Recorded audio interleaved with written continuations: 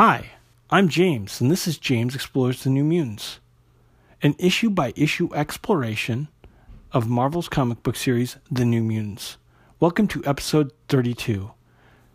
Today's episode will be an extra special episode in which I'll be interviewing fan artist Nelson Hernandez. So, a few of you listeners might be scratching your head. What?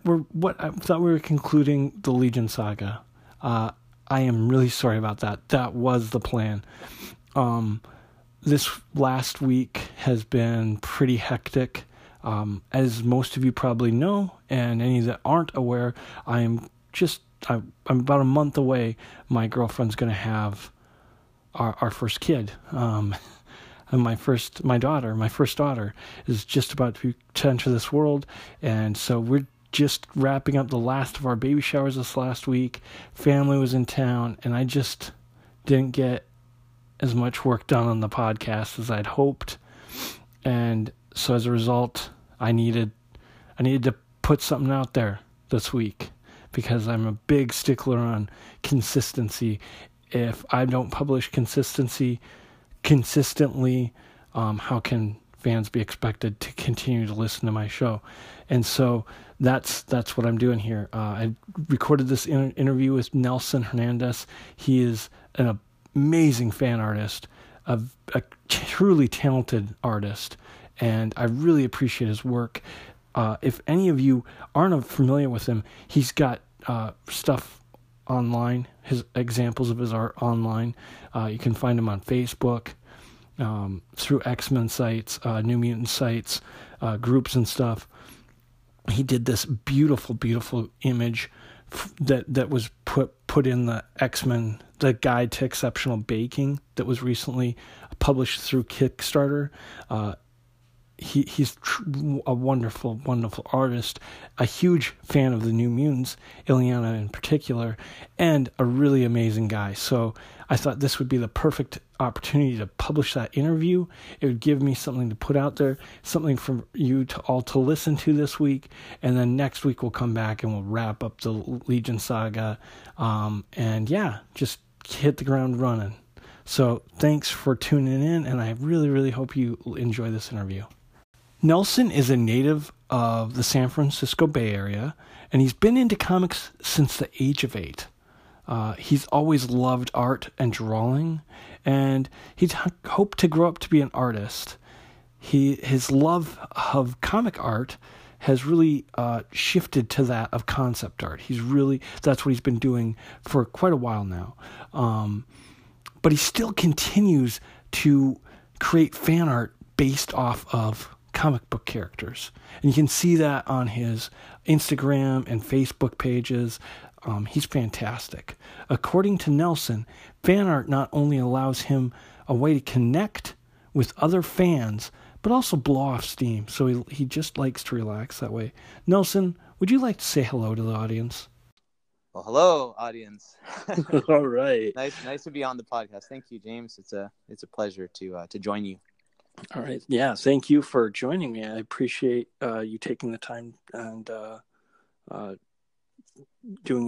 conducting this interview with me. Cool. Yeah.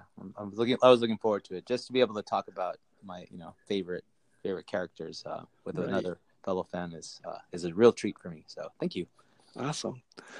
So obviously you're a New Mutants fan and a fan, I assume, of comics. Do you have favorite comics or favorite superheroes or comic book characters that may not even be heroes? Right. Sure. Absolutely. Obviously, like I'm a big New Mutants and X-Men fan, and obviously it's probably reflected in my art.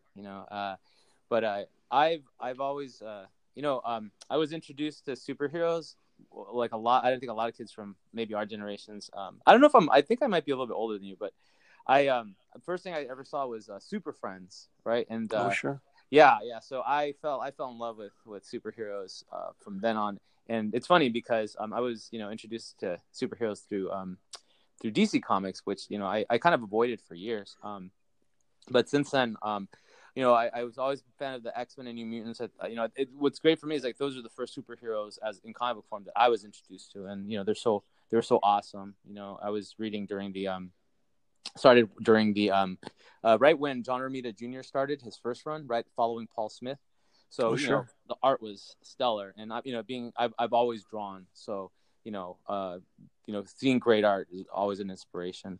Beyond that, I like the Teen Titans. I also, one of the other early books I got was that X-Men Teen Titans, amazing crossover by Claremont and Simonson, which is I still reread every few years. It's just so amazing. But over the years, you read so many different things. I think a couple of things that stand out to me beyond the X-Men and Teen Titans obviously is, I was a big fan of The Authority when that was running, that amazing book by Warren Ellis and Brian Hitch. Just like knocked my socks off. I think what really takes me is like when comics sort of reinvent themselves, I guess. I don't know how to put it, or just kind of just do something just totally unexpected. And same thing with Runaways. I'm reading the latest run, which has been really fun, by Rainbow Rowell and Chris Anka.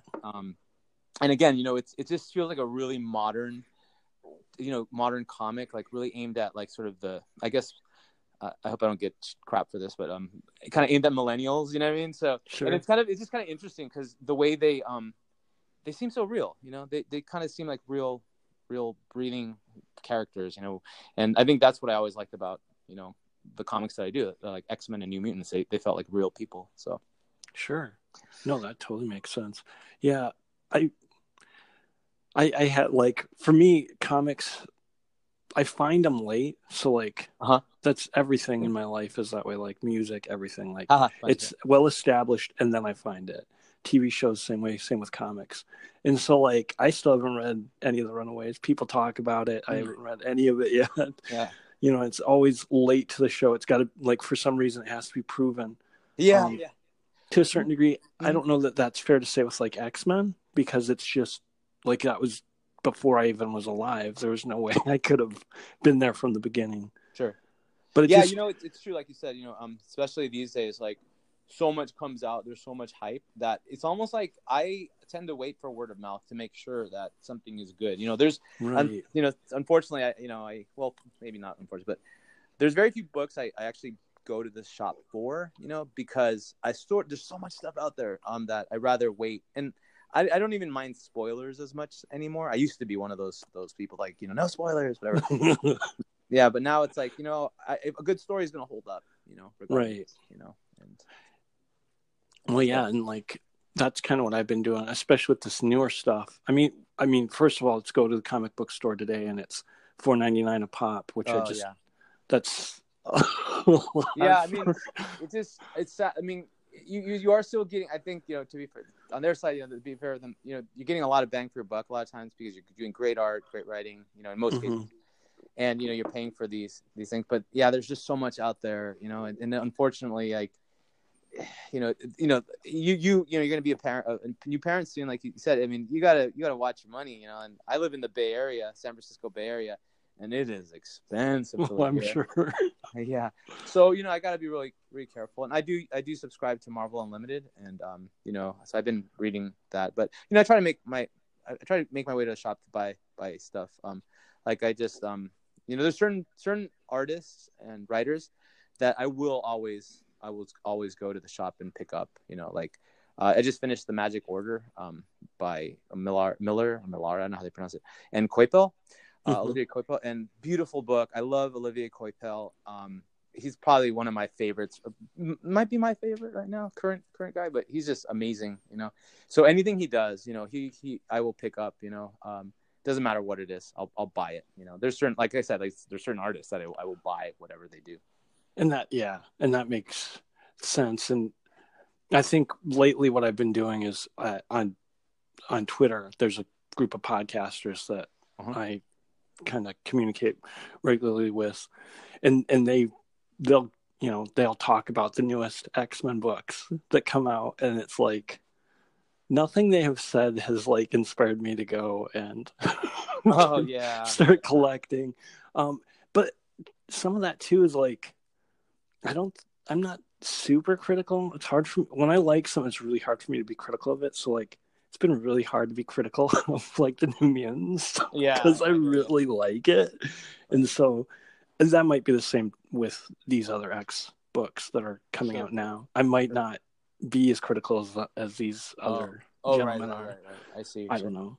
I'm the reverse. I hate everything. So no, that's not fair. It's in some cases, but yeah, I'm out of the loop with X-Men. Like right now, it's probably the second time in every few years. I don't know this happens like not every few years, but this happens. This has happened before where I kind of fall off on X-Men, like something just kind of, and I end up going back and reading them later, you know, Right. a lot of the times. But right now I'm out of the loop with X-Men. I just don't know what's going on. There's so many things. I'm excited. I'm interested in this whole Age of X-Men thing that's going on. Right. And it's actually gotten really good word of mouth the first couple issues. And I believe that Next Gen comic got some good word of mouth. Yeah, that's gotten huge praise from what I've heard. Oh, awesome. So, hey, you know what? So later on, maybe when it's all collected, I'll go back and read it. Right. You know, but for now, it's just maybe it's a little time for a break, and it's a good opportunity to read stuff that I may have missed, and reread my New Mutants. Well, yeah, and there's so much to reread. Oh, like there's so much. So yeah, and there. I mean, to be fair to like, it's even, you know, apart from the cost and there's just so much like currently coming out. Like, right. I don't even know how many teams and. Like solo I want to read it all. Yeah, solo titles, spin-off. Like it's just so massive now. It's to just pick it up and then try to collect anything you missed and catch up on the story arcs and then move forward from there is difficult. Yeah. And like I said, you know, the good stuff will rise to the top. You know what I mean? Yep. Like you'll know what was good, you know, and that's a nice thing, you know, about stuff. You know, people will, that's, you know, the longevity of, you know, they still pop up, you know, like there's stuff I missed, you know, like I didn't read the whole like Mike Carey, Chris Bachalo era, and people always talk about like the particular story Supernovas that I haven't read, but you know, it's on the back of my mind because someone will always bring it up. I'm like, oh yeah, I got to read that, and eventually I will. Right, and like I would assume it'll be true for this era, just like it has been for all the other eras. This is eventually all going to make its way to, you know, back issue bins somewhere, and right. Hey, maybe that's what we'll get them. Yeah, exactly, because that's how I did when Grant Morrison wrote for the X-Men. Like, I was, you know, mid-teens, push, you know, I don't know, between 15 and 18, probably in there. And I was so indignant. I was so mad. Like I was just enraged. I hated the idea of another mutation, you know, like the second mutation. Yeah. Like that made me mad, and just so much of it made me mad. So I stayed away from it. And then in college, actually it was after 2008, I went back and bought the whole run and reread it, and, you know, read it for the first time. And I was like, what was I, why didn't I read this? Like, what was I thinking? Okay. You know? Yeah, I sort of had the same thing too. Like I reread it after the fact. I still don't understand that final story. I've read it a couple times. I do not understand Here Comes Tomorrow. Right. But in the meantime, maybe in a few years I'll try it again and I'll give it another stab, and you know, and I'm like, oh, I get it now. Right. And I do not know. Everything else is amazing. Like I same thing. Like I wasn't like crazy about it, and people were like, you know, oh my God, Grant Morrison is the second coming of God, you know. Right. And I was like, what's the big deal? And then I reread it and I was like, oh, I get it. Yeah. I loved it all. Yeah. That was definitely my experience with that. Yeah. So back to New Mutants. Do you have, who are your favorite New Mutant characters? Oh, New Mutant characters. Oh, definitely Magic. I don't think it's a surprise. Anybody who's familiar with my work and me, they know Magic is my favorite. I love all of them. You know, like they're all, you know, I was a lonely kid, you know, growing up. So I had my comics, and luckily I had the New Mutants, and they were like, you know what? I realized what was like, I wanted to have friends like the people that the New Mutants and the X-Men were. I wanted to be like them, you know. Yeah. I just thought they were so cool and so well formed, and I wasn't that introspective as a kid. I got so much more older, so it was never like I really like, you know, some people identify with the X-Men for different reasons, like, oh, you know, they're an oppressed minority, this and that. I just thought they were cool, you know, like I just loved the diversity. I loved like just the way they looked. They all had different heights. They were different ages. they're different parts of the world. So I love them all. You know, they're like my buddies, and so, but Magic stood out. I just, I liken Magic. She has an arc similar to what like she's like the Phoenix of the New Mutants, because she had that crazy arc, and so she's always battling her dark side. So that whole demon part of her, and so I always thought that was really fascinating. And she had this what do you call it? She looked so innocent, like with the straight blonde hair with the bangs, but then on the other side, she's like probably the most ferocious of the New Mutants. And her personality was funny, because I always think back to that issue where Professor X, he taught her when she came back from Limbo, and the X-Men were in space. He had telepathically taught Illyana to speak English, and Peter comes back from space, and he always has that accent, right? And Illyana is like, she's talking like this, like typical, like all-American, her slang. She's funny, she's ironic. I loved her, and she's just really funny. Like, I really liked the personality he developed for her. Right. And that's the great thing about Claremont. Like, they all had distinctive personalities, Right. So yeah, Magic is awesome, and I was so glad that they brought her back, and I really liked the way Bendis was writing her. Sure. Yeah. Yeah. Were you able to read that? I've read parts, not whole tons, but I've read enough to kind of have an idea what was going on. Yeah, I mean, as much as that gets mixed reviews, I have a couple friends, my buddies. We talk about, we like that era. We felt like he sometimes, he the thing with Bendis was that he sometimes doesn't stick the landing, but the writing is great, and he did the whole thing where he was writing both Uncanny and I forget what the other one was called. Maybe it was just called X-Men and Uncanny, and it harkened back to the Claremont thing, where he would write both books, and a story from one would kind of leak into the other, and it was great. And I feel like he really did his homework. Some people don't like the way he wrote certain characters. I loved it, and plus Illyana was front and center, so you can't go wrong with that. And so yeah, definitely Magic was my favorite. Magic definitely attracted me to New Mutants. That's how I found the New Mutants. Nice. And similar to you, like I don't. It's super like I have a handful of characters I really like. So Magic, I really like Dani Moonstar. I think she's amazing. She is. Cannonball and Sunspot I enjoy. I mean, it just keeps getting bigger because I just like, oh well, I can't leave this one, Yeah, so right. You feel bad, like right. But yeah, I hear you. Like the relationships that they form, like those that brotherly, like best bros that Sam and Bobby had. Like I love that, and I love that.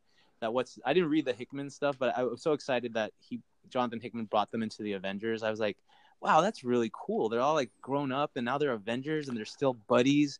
Right.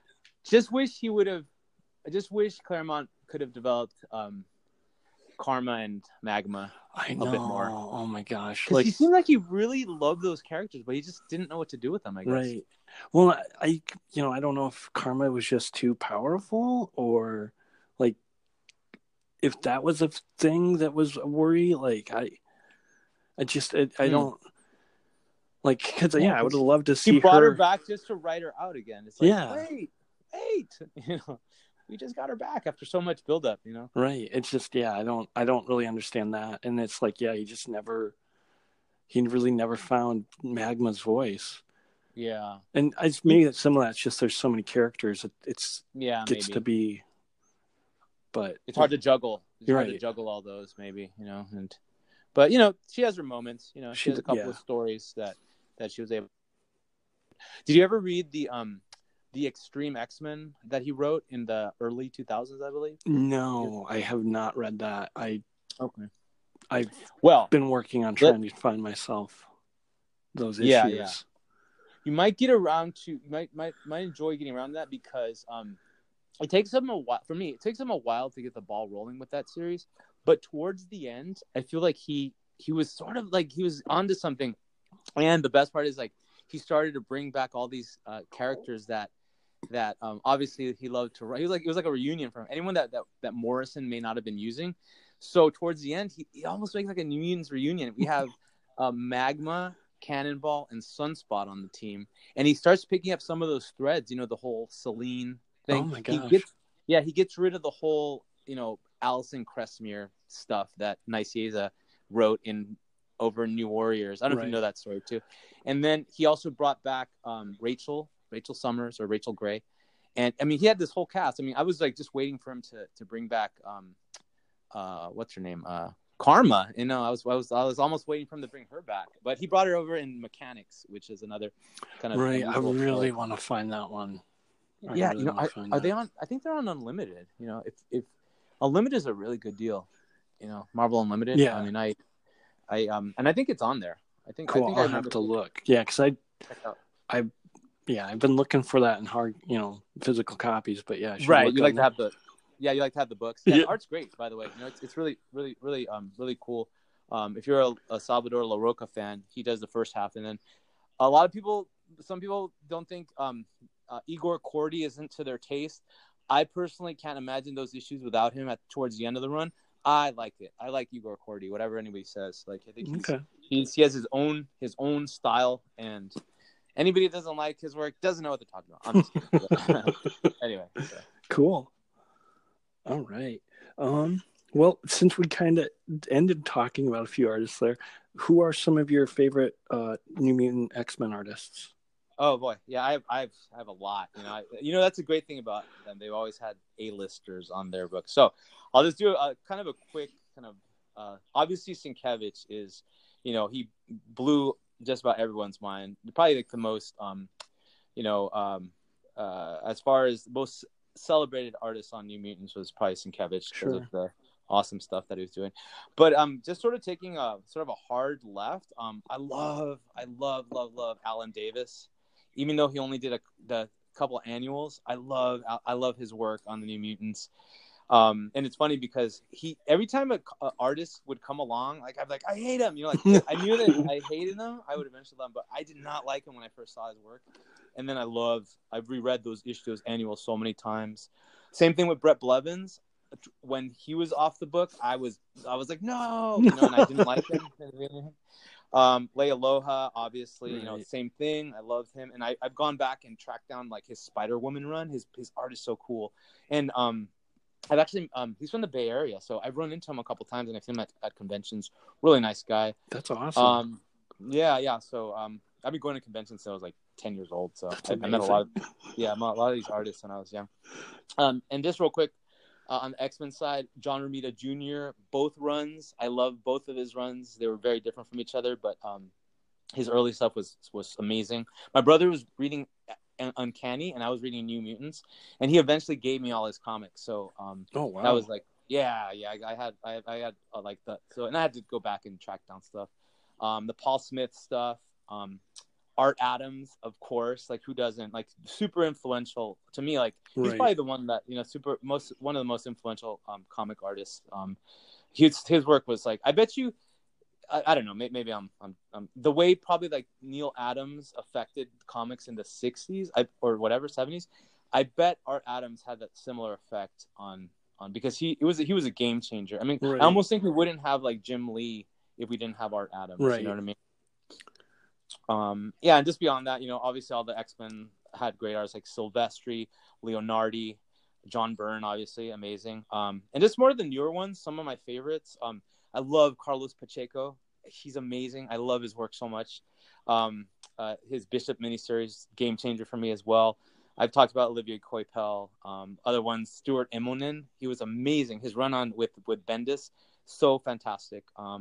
Clayman did a short run. Christopher Anka, I love his work. Okay. He's great on Runaways. Botchlo, obviously. You know, it's like Botchlo's work has changed so much, you know, but I still dig. I love looking at his stuff. And you know, this guy who did a magic story with Bendis, Fraser Irving, very different. Yeah, he's amazing. Like his stuff is magical. Like he's like similar to Sienkiewicz. Like, what is he doing? And it's just amazing. Like he colors it himself too. That's amazing. His work is. Yeah, and I'm probably missing a bunch of other ones, but those are those are like I love people who are great with body language and composition and figures. Those are probably those are my favorite ones. Those guys. Yeah, that's like that's it. When I was younger, I didn't like started collecting heavily, like really collecting my comics in the 90s, and that's like all supermodel poses, and so like body language seems to be less important. And for some artists it was like, as long as you had figures that looked attractive, it didn't matter if they could be like in a crowd, right. You couldn't tell who was who necessarily unless they were wearing a uniform, like, so that stuff wasn't super important. But as I've gotten older, like coming to respect like artists like Zienkiewicz and McLeod and so many others, like facial expressions and like body language to help convey what's happening on the page is like unbelievable. And artists that can do that are like head and shoulders above artists who can't. I agree. Yeah. And it's the same thing, like, they are the cinematographers of the comics, and that's going to kind of stand the test of time, similar to a great movie. Right. Yeah, absolutely. And I'm dreading and I'm excited to get into like Rob Liefeld's run, and because it seems like work for some reason. What's that? Sorry. It seems like it's going to be work. It might be, but I'm excited to like really be critical, but like, on like, I don't want to say understanding because I don't think that's the right word, but like, especially like if I try to do X Factor, I know that like at some point in that run, he's beginning to move towards Image, and like how much of his work coming in late is a byproduct of him leaving the company and kind of saying an F you to Marvel. Right. Yeah. And so like, it's murkier. My hatred for him is lessened over time because of those artists really saying we want to own our stuff. And right, yeah, and there's something to that, man. I mean, obviously, you want to, and look at them today. I mean, look at these guys today. Like they are their own bosses still, and I would love to take a peek at Rob Liefeld's bank account, because after X-Force look at who gets the last laugh. Like, right, exactly. He is like all his characters were on the screen this last summer. Right. His Cable, Domino, Deadpool. I mean, man, good for him, Right. And like there's things I can be critical about his art, but yeah, like those guys in the 90s pushed the boundaries in a way maybe their art isn't as revolutionary as Zienkiewicz's is. Mm-hmm. But or as depictive in facial expression, body language. But like, yeah, I mean, what they do for creators in that era is like changes the game. Definitely. Like you don't have to play by Marvel or DC's rules anymore. You can go to Image and own your stuff. Like that's unbelievable. So yeah, and look at the stuff that's coming out of Image these days. It's like like amazing stuff. Like I can't keep up with, but like, man, I just hear like a lot of my friends have actually left reading stuff from the big two, and like they just buy all Image stuff. They're like, oh, there's this book and that book, and it's like it's almost like how people are like that we talk about shows on Netflix and Hulu and all this. They're like, I can't keep up. It's just the deluge. Yeah, so I just go back to my New Mutants. Yeah, I'll just keep rereading those. There you go. That works. Yeah, it does. Still fun today. So, you're an artist. What kind of brought you to art? What drew you to that? Like I said, like I was just introduced to like I remember like Super Friends was a big thing. But you know what? I think some people just are born with an innate desire, or I don't know. I don't want to say, it's just weird saying talent, whatever, but drive. Let's say drive or desire. Like some people are just great athletes or natural, like they're just attracted to sports. Some gravitate towards instruments, and for me it was art, and I've been drawing as far as I can remember, and I know this because I have this one of my earliest drawings was you know those little memory books kids have, you know, like parents have for their kids, you know, baby's first Sure. steps, all that, you know. And inside I had mine, and there's this drawing in there on the inside cover and the inside cover, the front and the back. And it's a drawing, and you can tell, like, it's obviously like a 3-year-old drew this, but it's a drawing of Luke Skywalker. And you can tell because he's wearing the tunic, and he has like he's wearing the tunic, and he has like, I don't know, boy, I was like really observant as I look. I don't remember this at all.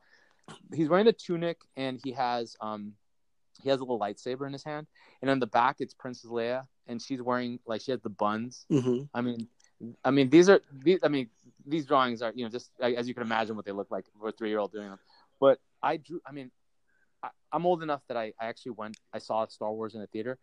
Don't remember much about it at all. I just remember leaving the theater. Mm-hmm. But obviously it had an impact on me that I went home and I drew, you know what I mean? Right. So I've been drawing like basically my whole life. So I think I'm so grateful for that, because I don't really have any other thing I'm good at. So like thankfully I have at least that, you know. So I've been doing that, and you know, I just kind of you know, my influences have been basically you know, cartoons, movies to a certain degree.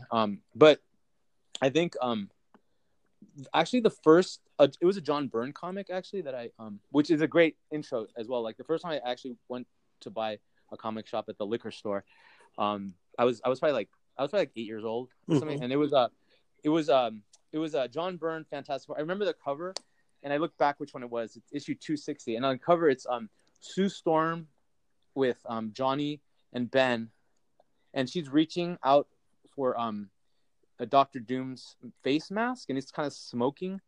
It's like a smoking. Oh, sure, yeah. You know that cover? I think so. I think I have that issue. Yeah. And so I picked that up, and so I just remember like putting it down, and I was like, I remember just drawing, like I remember from my memory, just trying to draw one of the images of like Sue Storm kind of being tossed, kind of falling with her, you know, force field thing. And so so I think that was obviously the game changer for me, because I was like, oh, you know, like I didn't know it then, but it's like that's probably where my desire to want to draw comic books came from. You know what I mean? Yeah.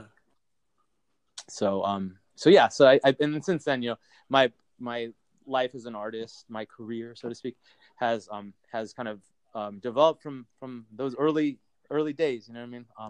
Wanting to pursue art kind of came at a really early age. That's awesome. Thankfully I've been able to do it to a certain degree. Cool. Yeah, that's similar to like my brother and myself. Do you draw? A little bit. Like awesome. My brother's much better than I am, but we used to do that. Like find comics we liked, and we try to draw awesome. Like art from the comic. You know, I think a lot of kids that got into comics, especially like maybe our generations, like I think that's what it was. Like we read the comics, and somehow we knew someone was drawing that stuff. Right. I don't know how early you became aware of there were people behind. There wasn't a machine doing this. Like there was some living, breathing artist, right, that was behind the pencils. And I think a lot of us, like I remember so many kids wanting to draw comics when the kids that read comics wanted to draw comics, right, and they'd always bust out their, you know, characters. And, oh, this is a character I created. Blah, blah, blah. Yeah. Right. So. Yeah. I don't know. Some of that, like, out of it. Oh, sorry. No, sorry. Like for us, I don't know, like I necessarily went on my way to find artists or realize who the artists were, but like the X-Men relaunch was so big, and Wizard was, you know, a thing then, and so like they were interviewing artists all the time, and artists had just you know, dominated anything that had to do with comics. And so like we were really aware, like Jim Lee, Liefeld, you know, Todd McFarlane, like so like, and they had like that artist corner or whatever in there where they had like tutorials, and you know, like Greg Capullo will show you how to draw capes, you know, and it's like, oh, you know, like of course, and Art Adams will show you anatomy, and it was really, really, really tailored to the particular artist. That was really cool. Yeah, I have a big collection of Wizard. And then, you know, I think I gave them away to someone, and I'm like kicking myself, like, but honestly, where would I put that stuff? I have no room you know. Right. Yeah. I don't know what I would do. Like if had tried to save our wizards, like I saved a handful of them, like Right. the wizards that were especially pertain to the X-Men. Like those are the ones Sure. I hung on to. The rest Yeah, I just kind of disappeared. But like definitely that influenced my knowledge of the big names at that time. Yeah. And so then we knew that like these guys are doing this, so that means like if they can do it, maybe we can do it. Maybe I don't know. Yeah. But yeah. And then we grow up. Yeah, I know, right? Yeah. Then real life happened. Yeah, no kidding. I was kidding. So, I did some research quick on you and found out that you're a concept artist. You've done some stuff for video game companies and have taught at the university. Is that correct? I have actually. Yeah, that's like my. I'm on the internet. I didn't know. My life is out there. Yeah. I do. I have done some. My career has been primarily as an artist in some form. Thankfully, again, I'm really grateful for that. And thanks for asking. But yeah, initially I did want to become a comic book artist. I was like it was all about it. I was gonna be a comic book artist when I grew up. And I even went to San Diego Comic-Con back in, I don't even remember what year it was, early 2000s sometime. And I had my pages. I didn't draw this X-Force story that I wrote myself. I didn't know that you could actually get scripts and just work on it. So I drew this thing.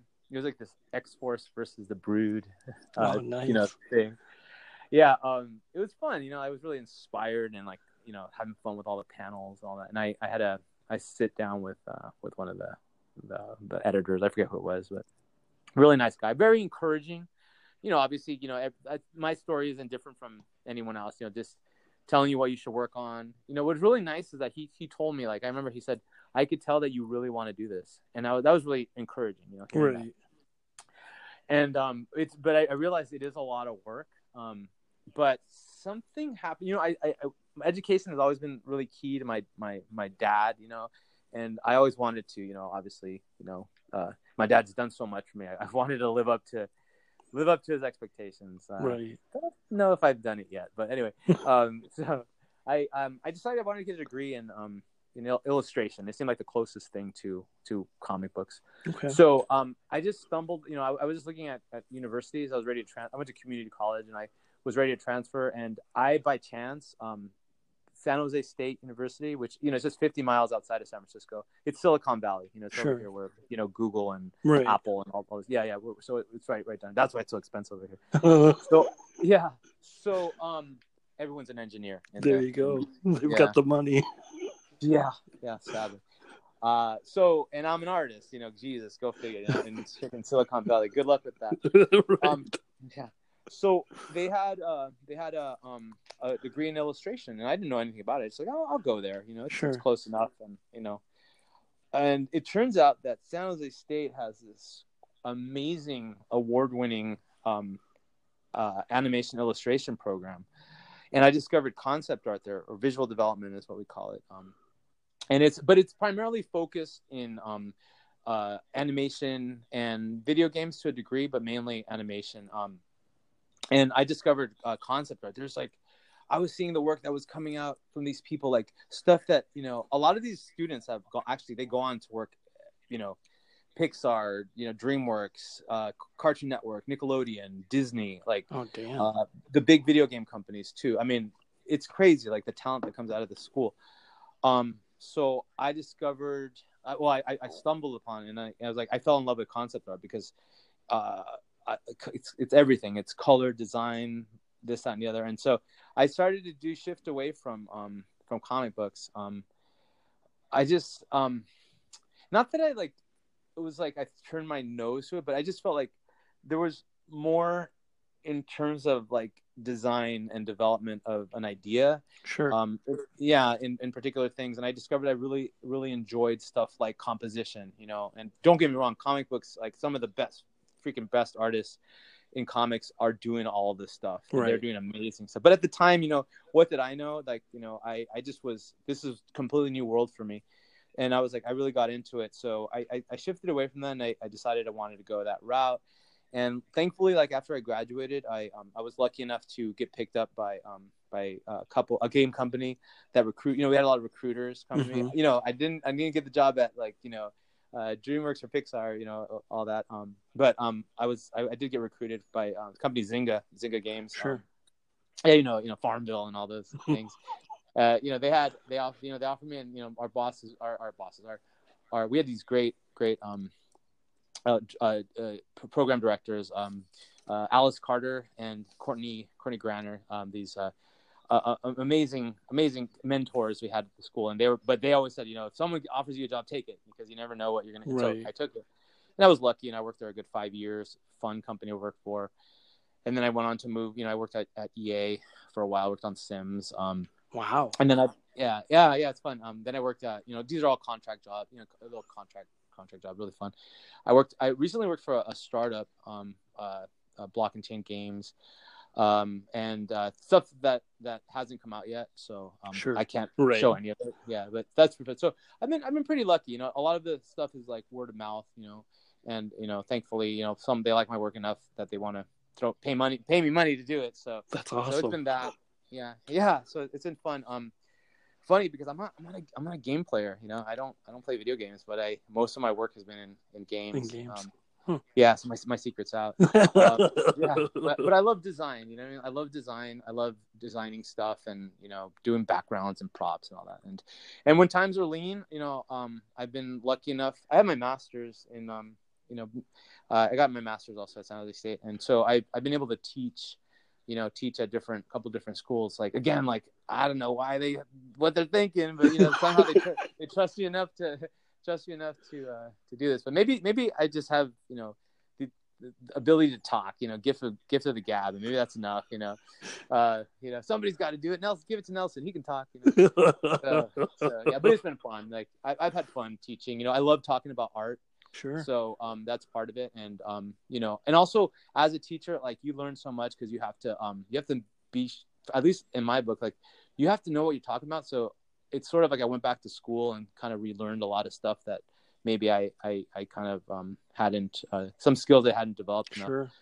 So yeah, so it's been great. And right now I'm sort of doing a little bit of a shift. I'm not doing art as a career. I kind of sort of feel like I need something a little bit more stable. So I'm sort of figuring that out right now. Sure. And art's kind of become more of a hobby right now, which Cool. is fine because I do it completely for myself. Right. Yeah. If you're enjoying it and you're getting enjoyment out of it, I totally get that.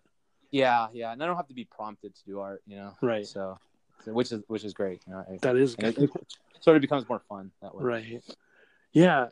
I can definitely see why you like contract work. I'm sure it can be hard to always have enough to. Yeah. It can be, and I don't know if you keep your eye to the changes in the industry, but there's always a story of a company shutting down and laying off a bunch of. I feel so bad for these people, all these people that are lose their jobs. Like in the last month, there's been a couple of stories of some big game companies that had to lay off a bunch of people, and Sure. It's a tough market right now. It goes through waxing and waning, I guess is the term. Ebb and flow. So right now it's kind of tough in my opinion. It's been a little tough. So I sort of, like I said, I'm stepping away from it just because I kind of need to make a little bit more of a better, more stable living right now. So sure. Yeah. So. Understandable. Well. Yeah. Cool. I'm glad you're still doing art because your stuff is fantastic. Thank you very much. I really appreciate it. I enjoy everything that I've seen, like from the piece that you did for the guide to exceptional baking, or Ileana's baking, and then just I had the chance to peruse your art on Instagram, and I mean it's fantastic. And I assume you did like every part of it, right? You colored it as well as. Yeah. I do it all. It's all digital. Most of it's digital. I mean, there's a couple of pieces that I might have done in more traditional, like pencil, or maybe I even painted a couple things in acrylic. But yeah, most of the stuff is on my Instagram and Tumblr, which you can find me if you just do a quick search, Nelson Hernandez Art. I'm on Instagram and Tumblr. I had this Tumblr that I created a few years back I call it X dailies. And X daily, yeah. What it was is like I set a task for myself because I needed to draw on a regular basis, and so like nothing to me is easier, at least not easier like in terms of content, but like prompting than drawing the X-Men. So I said, you know what, I'm doing art. You know, it doesn't matter what I'm doing. So I'm gonna draw X-Men every day. And it wasn't like I did it like I would do it on my commute. You know, I drew it on my iPad, and so I had this thing. I doing X daily. You know, so and I've amassed you know, it's not quite daily anymore. Might be X weekly now, but maybe monthly. But yeah, it's all out there. So I pretty much ran through most of the major guys. I think there's very few X-Men that I haven't tackled. Some are a little bit more difficult than others. Sure. Like that wheelchair that Professor X is in. Do you ever try drawing wheels? Yeah. So there's that. But like lately, I'm part of this Facebook group called I don't know if you're part of it. It's called House of X. Okay. It's my friend, internet friend again, my friend Dylan. Dylan runs it, and he started this cool thing. It's called Fan Art Fridays. And he graciously, he and Ross, Dylan and Ross, they put together this thing, and every week it's a different character. And so this month, for Black History Month, they're doing a different character, different Black or African American character. And so I've been drawing. I got to draw Shard this month, Bishop's sister. Sure, yeah. And then and then Oya, who I'm not that familiar with. I know she's one of the Generation Hope characters, but she was fun. She has these like half ice, half fire powers. So I've never drawn her before. I just finished. I'll post it up later. You'll probably see it later today. And it's really fun because it kind of forces me to draw characters that I haven't. Like I was drawing the new X-Men like Hellion. I'd never drawn Hellion before, and even like Penance. I hadn't drawn Penance from Generation X. You know, so it's really cool because it kind of forces you to draw all these characters that you may not, think right. to draw or want to draw because they're not as, you're not as familiar with. Right. So, yeah. And there's so many, like, it's such a great idea. Like there's just endless. Yeah. We'll never run out of characters. And, and it's great because it gives me more content to put on my blog. So yeah, besides that, I'm basically Tumblr, Instagram, and I have my portfolio's online too. It's more of my concept stuff. So it's on Blogspot. So Blogspot, okay. Right. I need to do like a Wix account or something. But, it's if you just Google Nelson Hernandez portfolio, you'll see my other stuff that isn't X-Men related. So you'll see some of my concept work and some of the stuff I've done for a couple of different companies and some other fun stuff in there, like traditional work. And I did a couple comic book covers for my friends. He does these celebrity biography comics. And I did a couple comic covers. I did one for Ian Somerhalder. The guy from the Vampire Diaries, Carrie Underwood, and then I did one. It was a Miley Cyrus comic, and this was actually kind of one of my favorites because it was during that whole era where she was kind of the whole bangers era where she was kind of bad girl reinvented. Right. So I did this Nagel inspired image of her, and it came up. I think pretty good. It's kind of a fun. Nagel is always a fun one to kind of riff on because he has that quintessential like 80s look. Sure. It's all like pastels and the line work. So check it out. If you have a chance. For sure. That's awesome. Yeah, definitely will. That's awesome. Very cool. Thank you. Let's see. I guess you kind of answered the video game question already. Had you ever played any of those old X-Men games? I probably have. Like probably the early ones. Sure. That one. I've never really been able to get the hang of video games for some reason. Like they just don't. There's been a few, like early days, like who didn't like playing like Super Mario 3, and I remember playing Pitfall when I was a kid. I loved that game. Atari. Right. Yep. Pac-Man, Miss Pac. If we go to the arcade, I'll probably go. You'll probably find me at that Pac-Man. Sure. That's what I'm playing. But what I do remember? I was thinking about this. I remember back in the day. There was a X-Men game, and maybe this was the only one, but I remember seeing the cabinet. That's what they're called, right? Those big cabinet. Yeah, those big ones. Yeah, right. I remember it had Arthur Adams artwork on it, and it was like oh man, I need to look for this on the internet.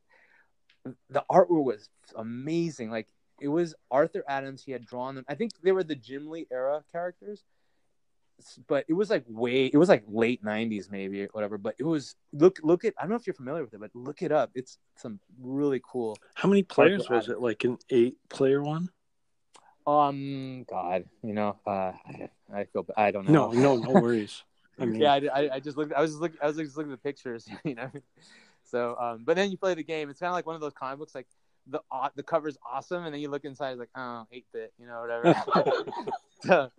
so it didn't hold my attention. But no, I think it was probably a little bit more snazzy than that. But I just never have been into video games. Like it just, I played one game last year. It was a mobile game. It was amazing. It was beautiful. It's called Monument Valley. Okay. It's really cool. It's like a puzzle game. It's sort of like a MC Escher inspired puzzle game, and it's like this little journey of this. It's really both sweet and beautiful and kind of haunting, and that the art attracted me to it. So, and it was really fun. And I think that's the only game I've ever completed. No worries. So, yeah. No worries. Yeah, I've played a handful of the X-Men games. And the one that you're describing, I kind of wonder if it's the one I'm thinking of. There was a like Colossus, Wolverine, Nightcrawler, Cyclops. Yeah. Magneto maybe was in it? Maybe. I know he was a villain in it, and the big bad. Yep, and then like Dazzler was in it, I think. Oh, cool! Yeah. As a side scroller.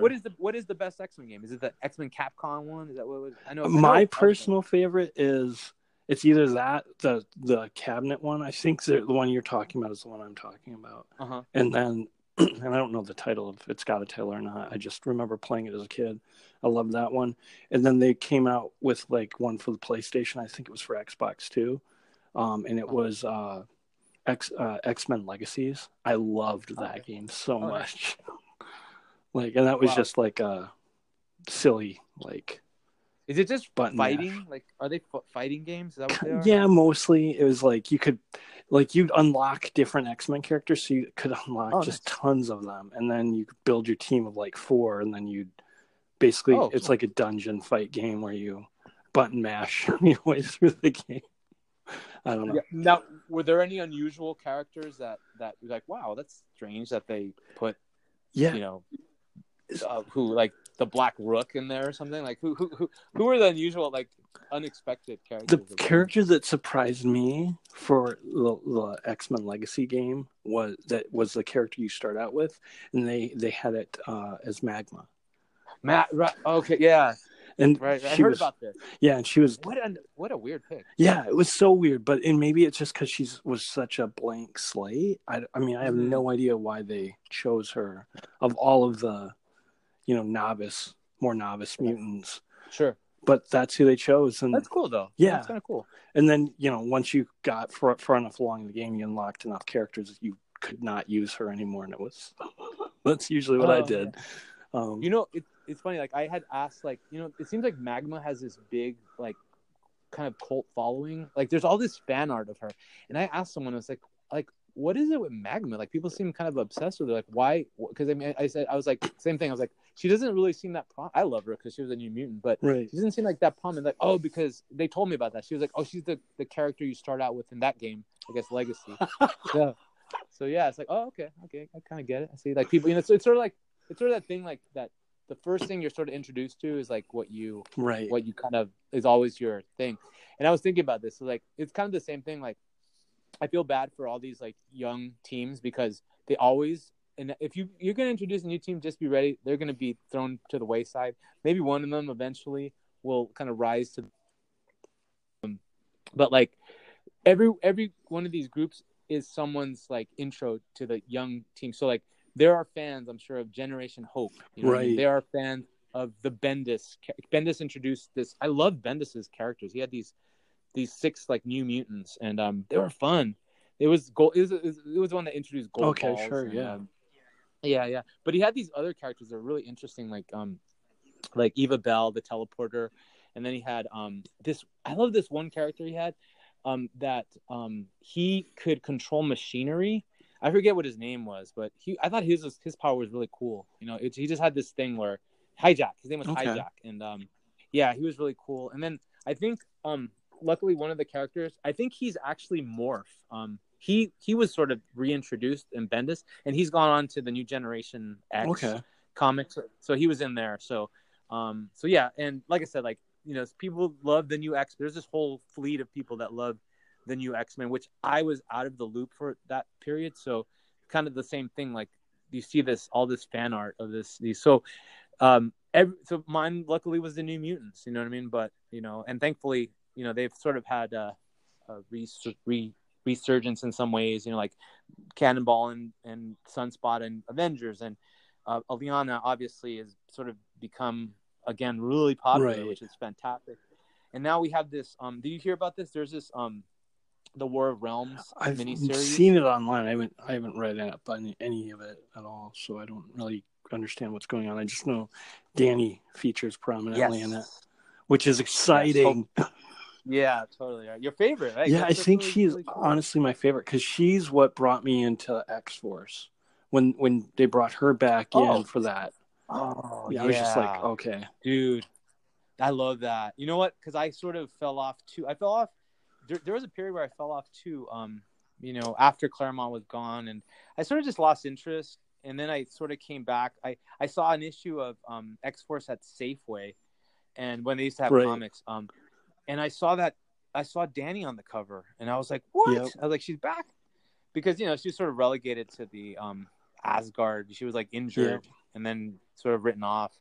And then I love that they brought her back, and I picked it up, and it was Tony Daniels' art, who's, you know, he's gone on now. He's doing a lot of DC stuff, but he was doing this really energetic, like fun style, and yeah, same thing. So I think we both kind of, it's funny, both sort of came at it. Are you like my long lost twin over here? You know? Yeah, I mean the '90s were it was such a hard time to, like, I feel like, collect.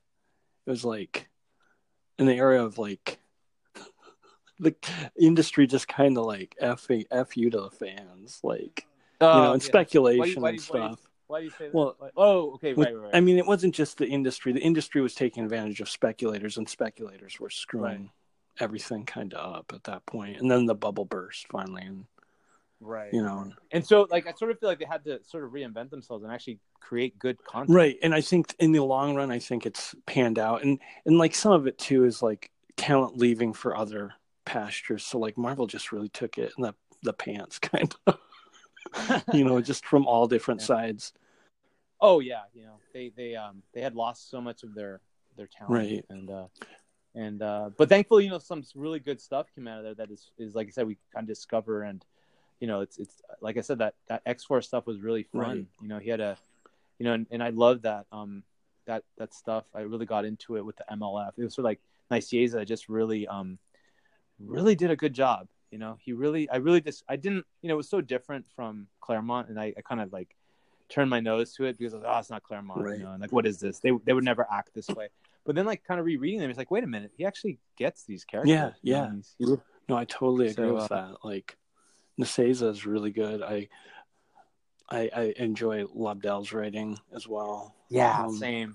Like, his stuff he did a really good job with the obviously with Gen X, and then his stuff on X-Men with Madureira is fantastic, and his obviously the Age of Apocalypse was great, and so definitely was nice to realize, like, hey, wait a minute, and it's sort of the thing too where, oh, cool, like I track down all these issues and I get to read all these at once. I don't have to wait monthly. You know, I could enjoy them. You know? I can just burn right through them. In one sitting, and not have to wait for the next issue. Yeah, there's definitely pleasure in that. For sure. Yeah. Let's see, where were we? I guess kind of maybe. What's your opinion of the cinematic universe? Whether that's Disney or Fox or like any of that stuff. Burn it all down. No, I'm kidding. You know, okay. I'll start this with this. So if we wasn't for X-Men, actually, if it wasn't for Blade, I'm gonna say Blade. Actually, if it wasn't for Blade and then X-Men, we wouldn't have what we have today. Obviously, Right. You know, like it was, 1999. I think is it 1999 when it came out? Somewhere First one? around there, 99 or 98, Yeah. something like that for sure. Yeah, first time we're seeing them on the screen. Love them. Part 1 and Part 2. Right? Yep. X-Men 1, X-Men 2. Love them. And also, like, I thought some of the casting was fantastic. Yep. Like Famke Janssen, obviously great. Professor X, Magneto, Yeah. Oh, yeah. perfect casting. Man, the first time we were introduced to Hugh Jackman. Oh my God, I know, right? Yeah, I mean, God, man, we've been blessed. We're lucky we've lived during the era that Hugh Jackman got to play Wolverine, and I'm really happy for him. And he was great in Greatest Showman too, by the way. But then looking back, there's stuff that has some problems. But it was a different time. After that, like X-Men 3, I actually thought it was okay. There was parts of it like people hate that movie. Yeah, there are problems with it. Right. Like, there were some cool things too, like seeing Angel's wings. I always remember that scene where Angel's wings emerge, and we got to see. Didn't we see Kitty Pryde for the first time? Kitty Pryde was in there for Kitty the first Pryde. time. Yeah, and just a bunch of stuff. But obviously, it wasn't perfect. But now, like looking back, since then, I've just I'm not the biggest fan. It's basically the Magneto, Xavier, Mystique, and Wolverine story over and over again. Right. And the continuity is, I'm gonna just say it's a mess. And you thought the comic books have a mess, like the movies continuity. And it's funny because I think of X-Men. I don't find X-Men's continuity that confusing. I mean, there's time travel stuff, and there are probably things that contradict, but I never had a problem with it, and I felt it was very like quote unquote linear in my opinion. So when the movie is not following that, it's really frustrating for me. And I was not a fan of Days of Future Past. I know a lot of people love this, and I'm probably in the minority, but I did not like the way that movie was told. It just wasn't. I don't know. There's so many things. I just didn't like it. It just didn't feel like. I mean, I know it's its own thing, but I feel like it would have been nice if they sort of tried to stay true. Right. At the very least, you know what? Look, okay. I'm just gonna kind of, what is it called? I'm gonna diverge it. They could have introduced a character. She's a redhead, maybe glowing red eyes, and just call her Rachel. You don't even have to give her a last name. Just call her Rachel. We could figure it out. Yep. Oh, is that Cyclops' red hair, red eyes? Could it be? Come on, give us some credit. Like, how the hell is Kitty Pryde chrono skimming Logan's consciousness? No. You know what I mean? It just made me. It just stuff like that. That's a little thing. Obviously, doesn't affect the whole movie, but I wasn't a fan. Like, I'm really tired of Mystique being the right. I want her to be a villain, for crying out loud. Yeah. I mean, and it is. It's just like there's these characters. We're going to tell their story, and that's it. And like, it doesn't matter what happened in the comics. Wolverine's the center of every story. It's like, yeah. And I get it. I understand he sells and he puts people in the seats, but like, come on, like, come on, serious. Yeah. I mean, the other X-Men are getting second short shrift. Right. Give us some more Storm. Right. Give us some more. Give us some Bishop. You promised us Bishop. Right. We didn't get Bishop. We got 5 minutes of Bishop, maybe, and he didn't even say a word. No, I don't think so. And he looked so cool. Like, he looked amazing. Yeah, I mean, it's super problematic. I actually, I can't remember the last one I saw. I think it was probably Days of Future Past, and then Marvel was doing, DC was doing, or Disney was doing all their movies with the Avengers, and I've loved those. Like, I've really enjoyed them so much. And to have Sony beginning to play ball with Marvel and Fox was like, nope, we're gonna do our own thing. We're gonna keep pissing all over this franchise. Like, I just started boycotting it. Like, yeah. I think I remember you saying something about until like they get that straightened out, you're gonna. And I guess I've been sort of boycotting them, but mainly because I don't. Well, like them, it makes it super easy too. Yeah, it makes it. Yeah, they make it real easy to. What's funny? Like, I say it to me, like, people ask me, "What's my favorite X-Men movie?" And honestly, it's Deadpool. Yeah, I've heard that Deadpool a lot. 1. I've heard that a lot. Yeah, that's my favorite. That's great. Like, Colossus. That's Colossus. I love the Negasonic Teenage Warhead in that too, and it was just such a fun movie. Yeah, like easy breezy. that's probably my brother's favorite as well. Because he's a big Nice. Colossus fan, so like. Oh yeah, no, that To was see awesome. I mean, Colossus. I think the X-Men movies, they have so much potential, but they're just not living up to it, I guess, for whatever reasons. You know, maybe too many cooks in the kitchen. Or something. Well, and there's like this fear. I think when they came out with the X-Men, I think there was a fear to put people in, have them be superhero. You know, like they're gonna wear their superhero costume. You know, and that's true. You know, I remember that being a thing. And then Avengers came out, and they're like, "Look, we did it." Yeah, everybody came and watched still, you know. Yeah, totally. You know, in fact, you know, I'm sort of burned out on superhero movies, to be honest.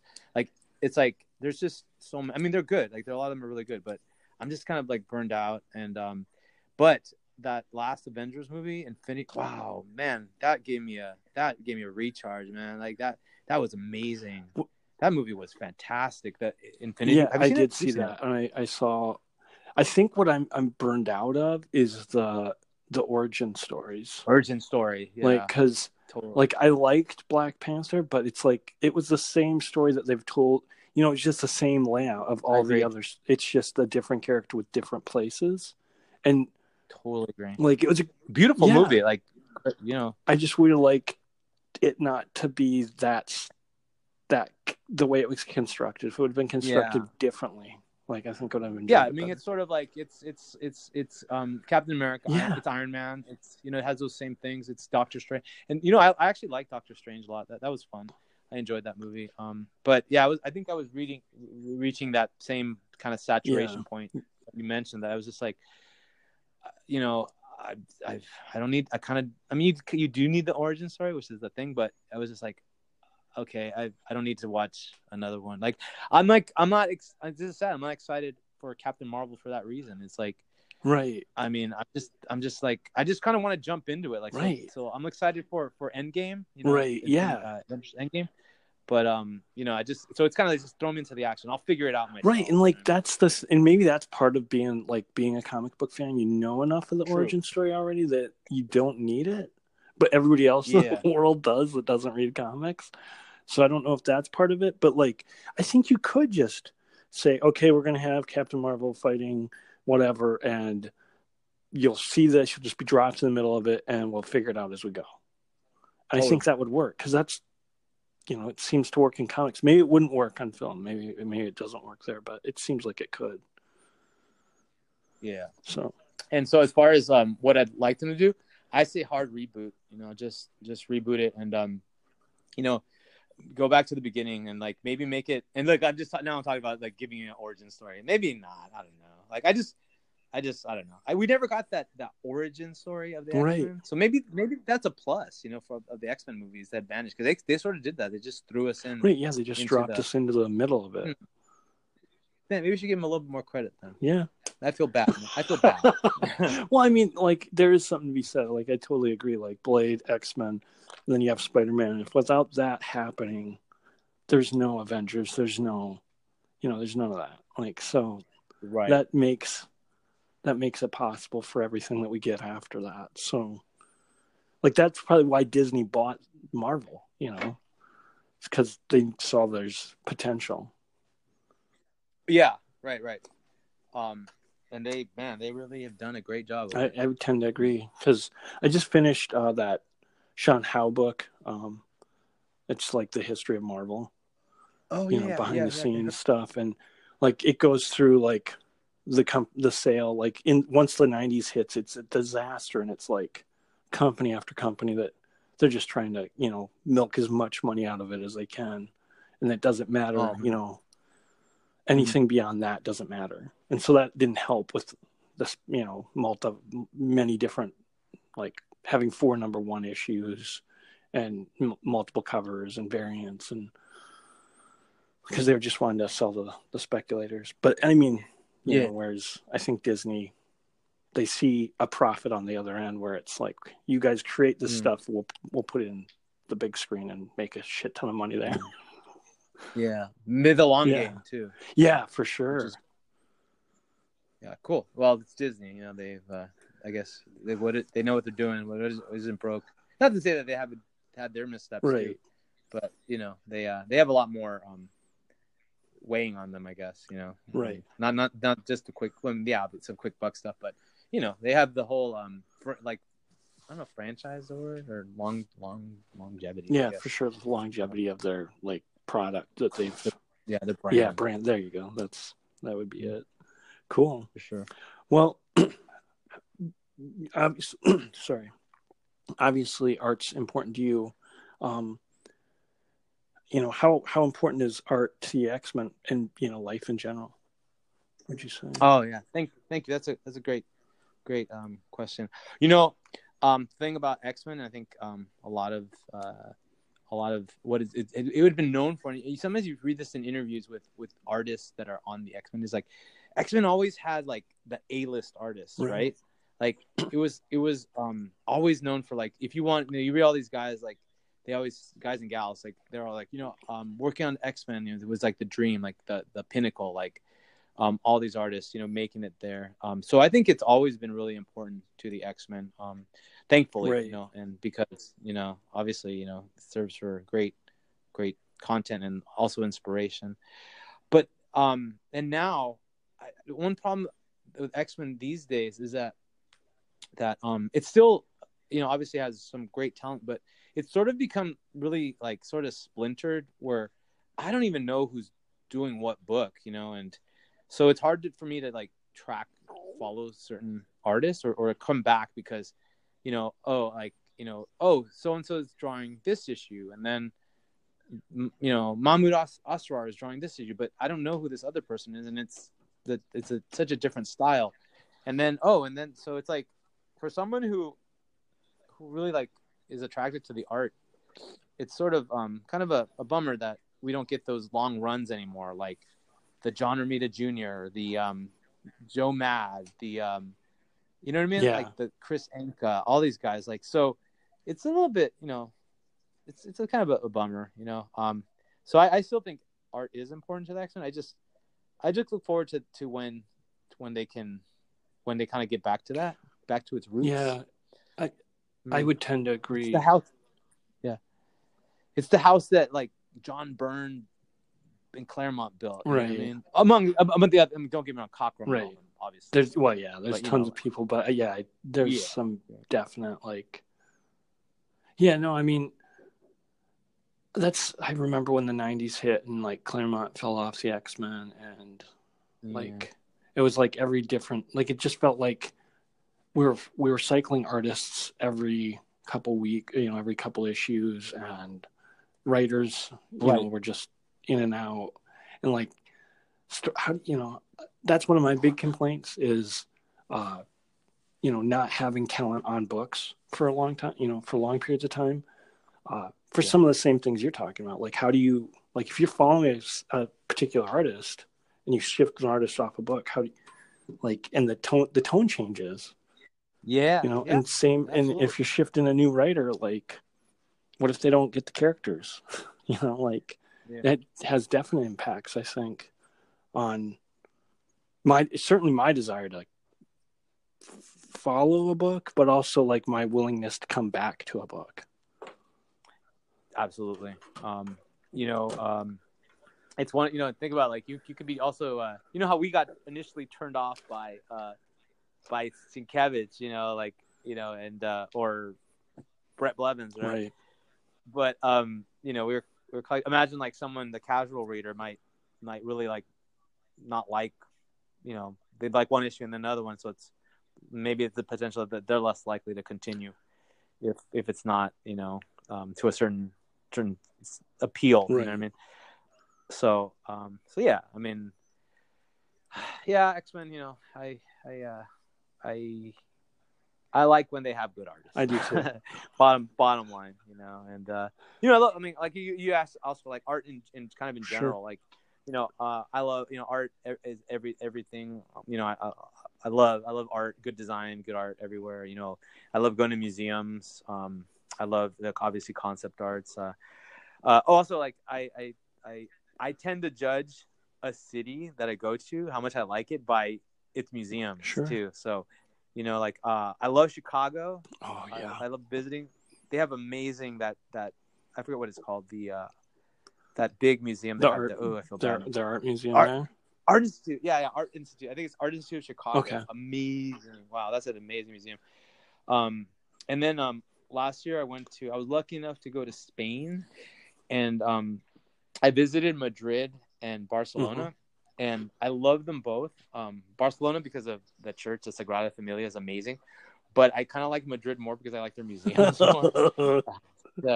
So that's kind of how. So one has the church, the other one has the one has the architecture, one has the museum. So yeah, so that's sort of my take on stuff. Yeah, art. Thankfully, art everywhere. You know, I want to see good art. I want to be surrounded by great art, and it just serves as, you know, inspiration and makes me happy. Cool. Yeah. No, I think.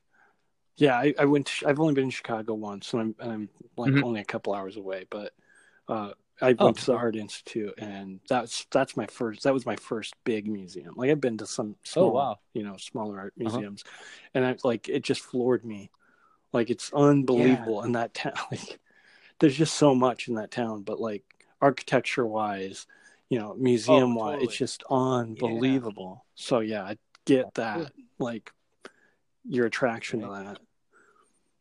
Yeah. Is there any particular piece you remember that stood out to you at the museum that you're like, whoa, this is here? I really like. Sorry to put you on the spot. I'm a big history nut, and nice. Frederick Remington's got a lot of work in that they have of his. Cool. I mean, I love the way his art with, you know, in terms of like how he did horses, like just it's so like. I think I remember maybe seeing those too. You know what sucks is like when I went to the museum, I think it was the last day that I was there, and I kind of went in through the wrong side. I went through the modern part. Oh, sure. So I could have spent the remaining of the day, but I had a group of people with me, and when I finally got to the part of the stuff that I really wanted to see, like I only got to spend like an hour or two, and there was more that I missed. So yeah, I mean, it's so massive. There's so much. Yeah. Yeah, it's so much. Like it's hard to do it all. Yeah, and you definitely need more than one day there. You know, you could have a day in each section almost. Totally, it's just so much. And like I think they had some Picassos that I was, I'd never seen a Picasso in person, so like that was just floored me. As well. Yeah, you know? That isn't it cool? Like when you do see, like. You're always floored that you're seeing it in person. Then it's always like different size than you envision. Like, oh, that's small, or oh, that's huge, massive. You know? I didn't think it'd be this big. No like kidding. How it's just stunning. Yeah, to see something you saw in like maybe a book, you know, just shrunk down to fit, and like or in Ferris Bueller's Day Off, people pointed that out to me. You know, like that appears in there. So, that's all. Yeah, it does. Maybe I'll watch that later. That sounds like something fun to watch today. But yeah, so it's a good one. And yeah, like you said, the architecture. I took that architecture river tour. Okay, that was fun. It just kind of goes through the history of the architecture along that river that runs through. I think it's it's cool. It's like it's literally the history of American architecture in that canal, right? You know what I mean? It's like you see like the buildings, like they have a building from like the 1800s. To like you see the stuff that came out of like the 80s, the 40s, the Art Deco stuff, and then you go to that kind of postmodern 80s weird stuff, and then you see like the advent of like sort of like green architecture, and it's really cool. Like and everyone should take that tour if you're into that type of stuff. But it's really a great tour, and they let you drink on the boat. There you go. No, that's fantastic. I wouldn't even thought about that, but yeah, Chicago's. Oh, it's a lot. Yeah, you were saying you like. I definitely recommend it. It's fun. It's like a good 2-hour tour. But bring a baseball cap because you're kind of exposed, like you're just in the sun. So don't forget to do that, and because or sunblock or something because you're gonna it can get pretty sunny. Sure. You know? No, that's awesome. Well, kind of in reference to this topic, so I know people are really pushing sciences right now, and I think it's a good thing. I do, but sometimes I feel like like it's either it seems like sometimes people choose one or the other. Like rarely, it's almost like the two don't like overlap.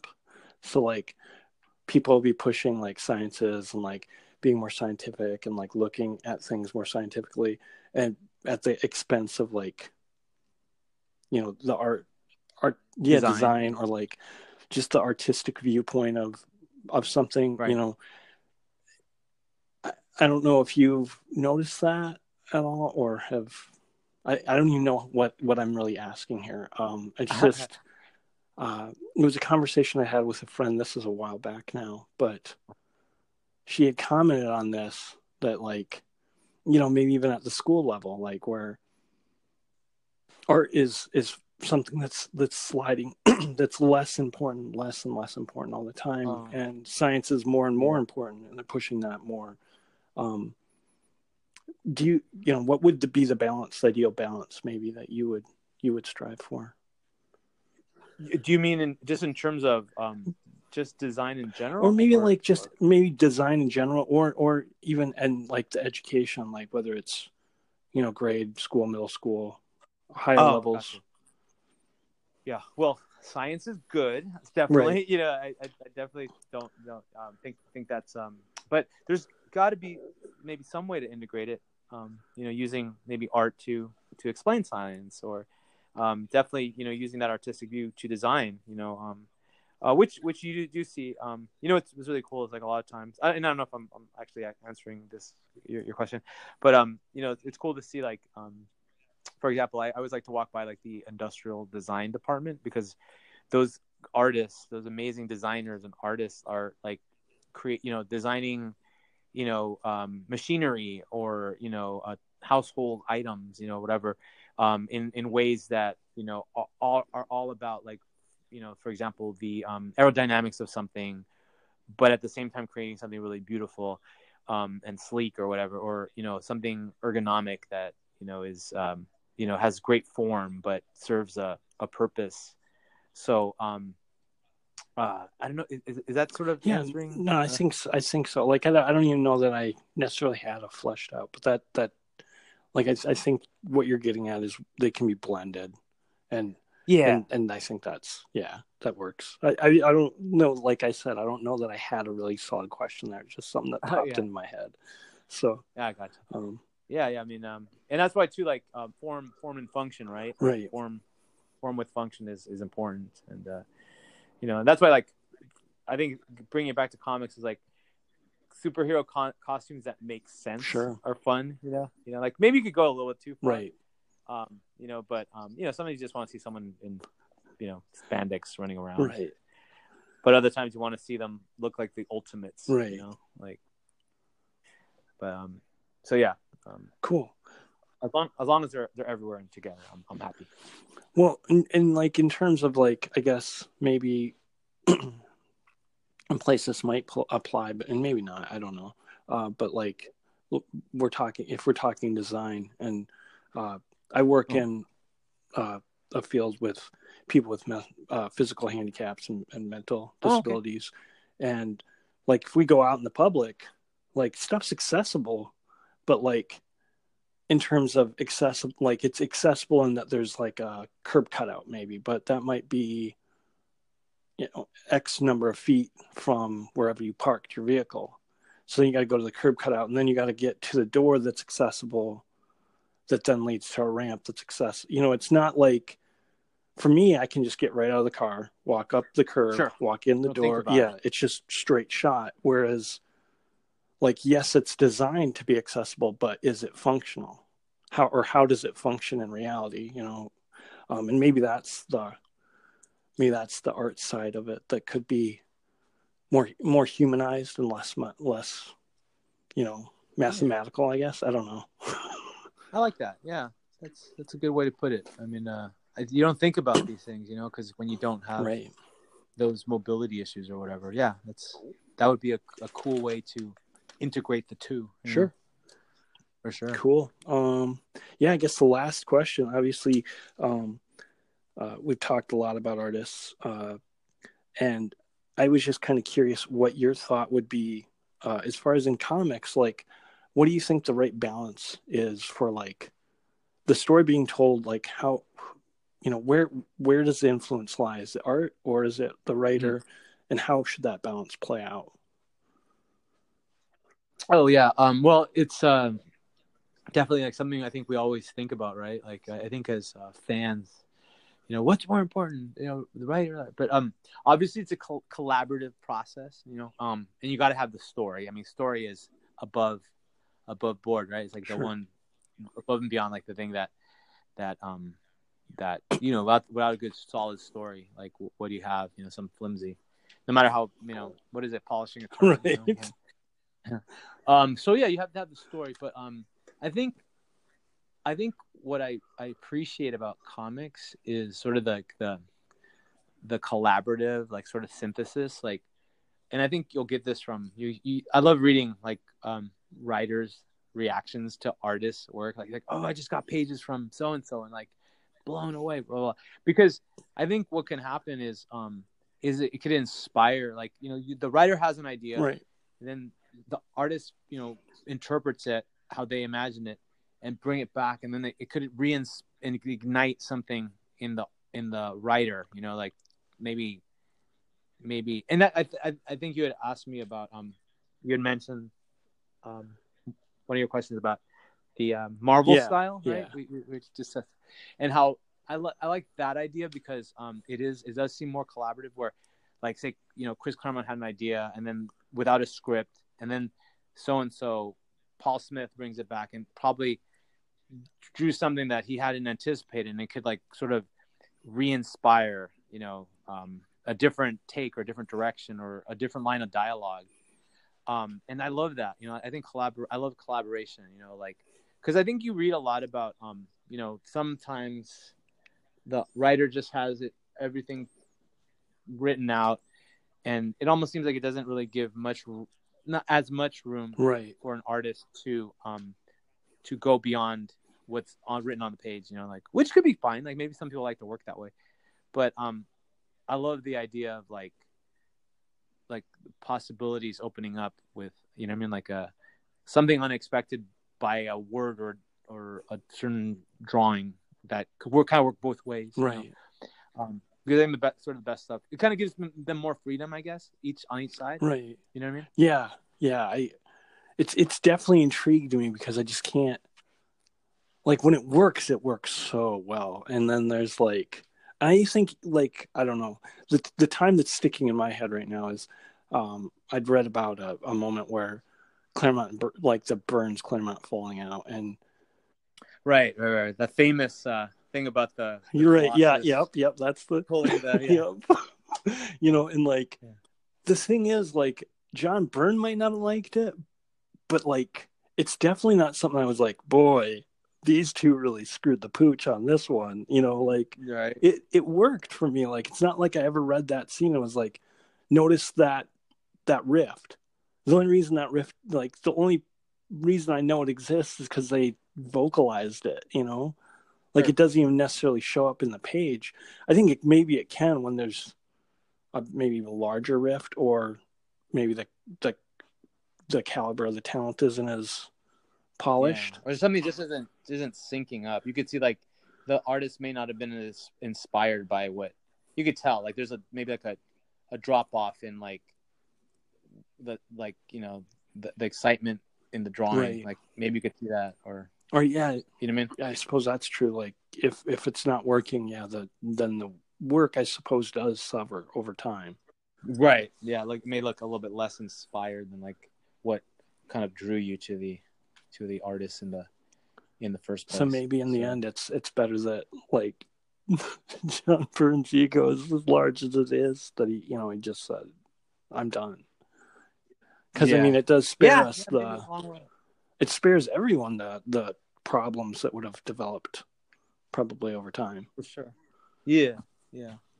And we still have all those magical issues. Right. And to think that, like, there's, like, he's starting to have problems with Claremont and vice versa in, like, one of the definitive stories. Eras. Yeah. Like, incredible. That's unbelievable. And they still put out. They didn't give didn't escalate more than that, because maybe wouldn't have gotten those amazing stories. What story was it was the Dark Phoenix saga. So it's like I think it's the issue just before she sacrifices herself on the moon. Because the X-Men confront Jean as Dark Phoenix in Central Park, and that's just because I just recently perused that. That's interesting. I know, story. Like, of all the stories to start kind of fraying at the edges, like, it's just like one of the time-honored Marvel stories. Yeah, can you imagine? Yeah. What if he quit halfway through? Yeah, so that would have. Yeah, I don't even know what they would have done then. I don't know what that would have looked like. Yeah, maybe they'd have to bring Cockrum back earlier or something. Which would have been interesting as well. Yeah, it would be interesting to see Cochran finish that out. I don't know. yeah, no. Well, glad we got what we did. For sure. You know, John Byrne is unsurpassed as far as, you know, at the time, you know, he was. Yeah, you know, he was the definitive. The name. Yeah, exactly. Yeah, cool. Yeah, we've kind of talked a little bit about writers. Do you have writers that you look to, or are you more art based? Oh, okay. Yeah, you know, well, there's definitely some favorites. I do definitely have some favorites. You know, you can't, you know, this is, you know, obviously going through the X-Men stuff, like Claremont was great.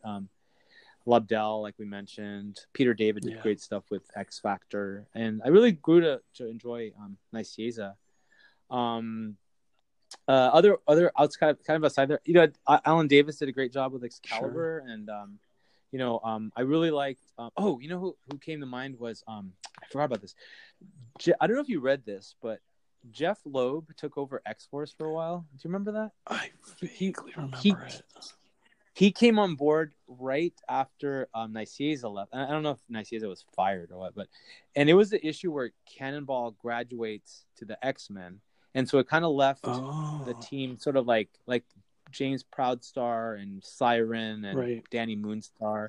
I think maybe she came back later, but it was an interesting thing, and I thought he did a really good thing. Like, he was great on X-Force. He did a good job there. Mark Miller, or Millar, I don't know how you pronounce it, is doing great stuff. I like his stuff. It's almost like I'll most likely try a lot of his stuff. Mark Millar.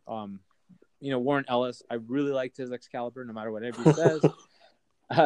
And Matt Fraction was always great too. You know, I like his work. But I guess, you know, I'm more of a artist guy, I guess. But again, you know, if you read, I love hearing about great runs on comics.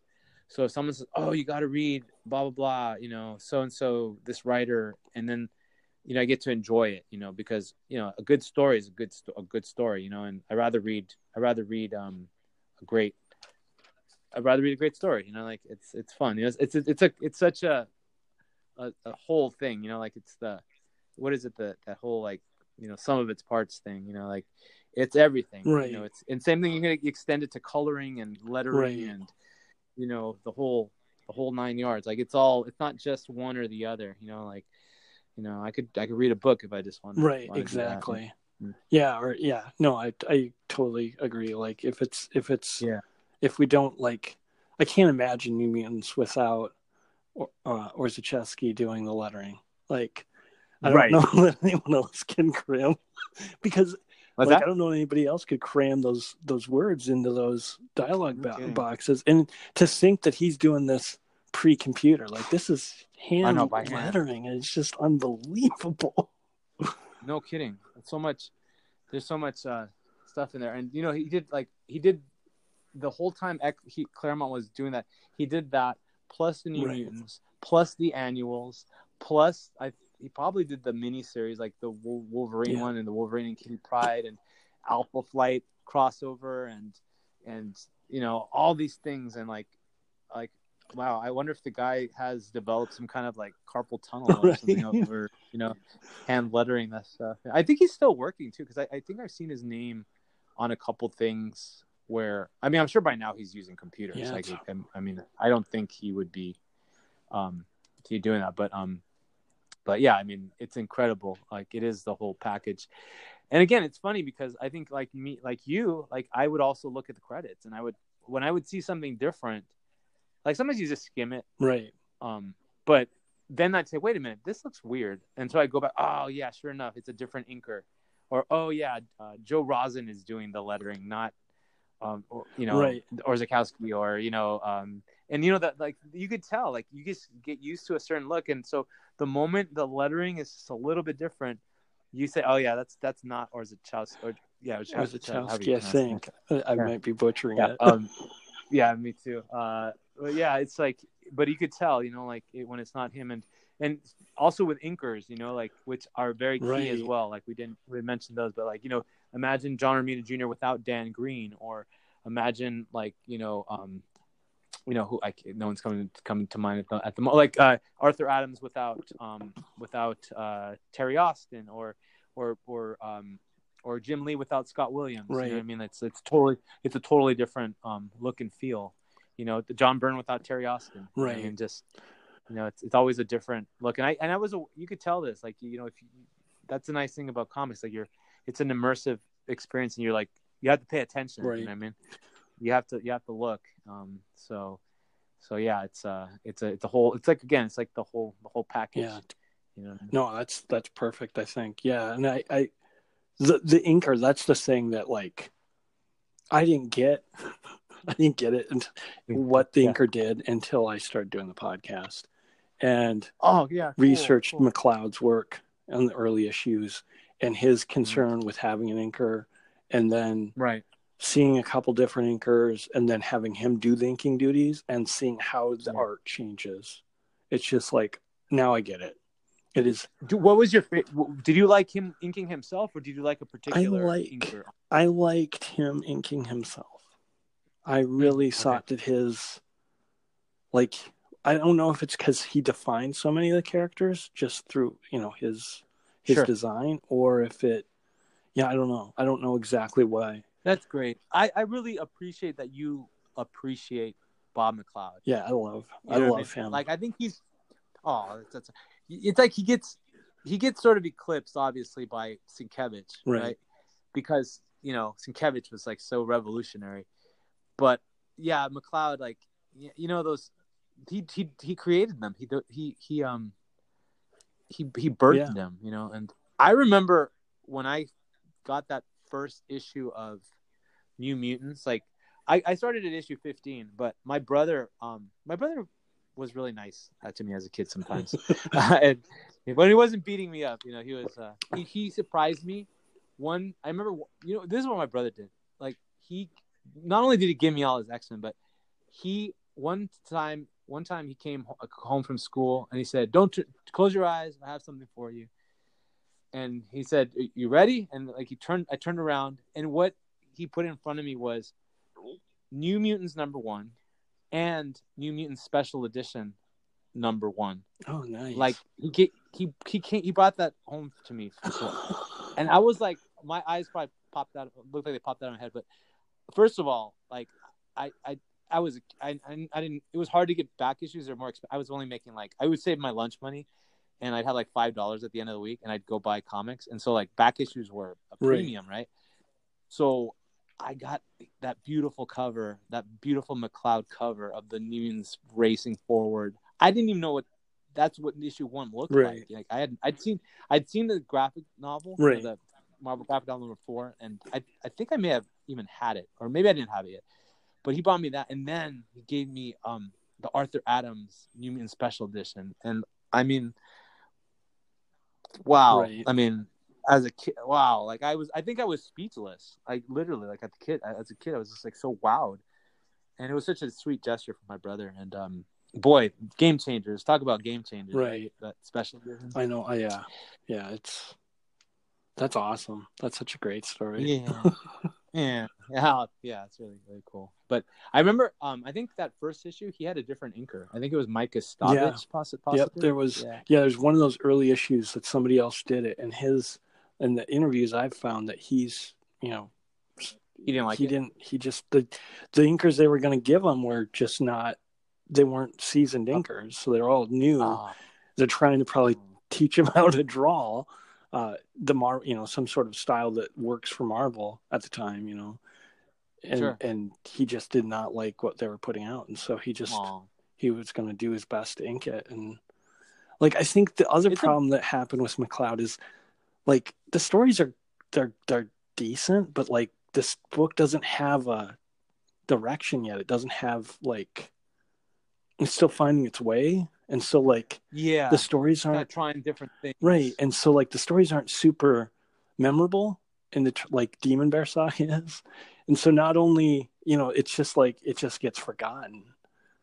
It's just sad because the art is I mean I respect him more than I probably would have before I started the podcast. Just I see. I guess that's a bummer, because I think the graphic novel starts off really strong.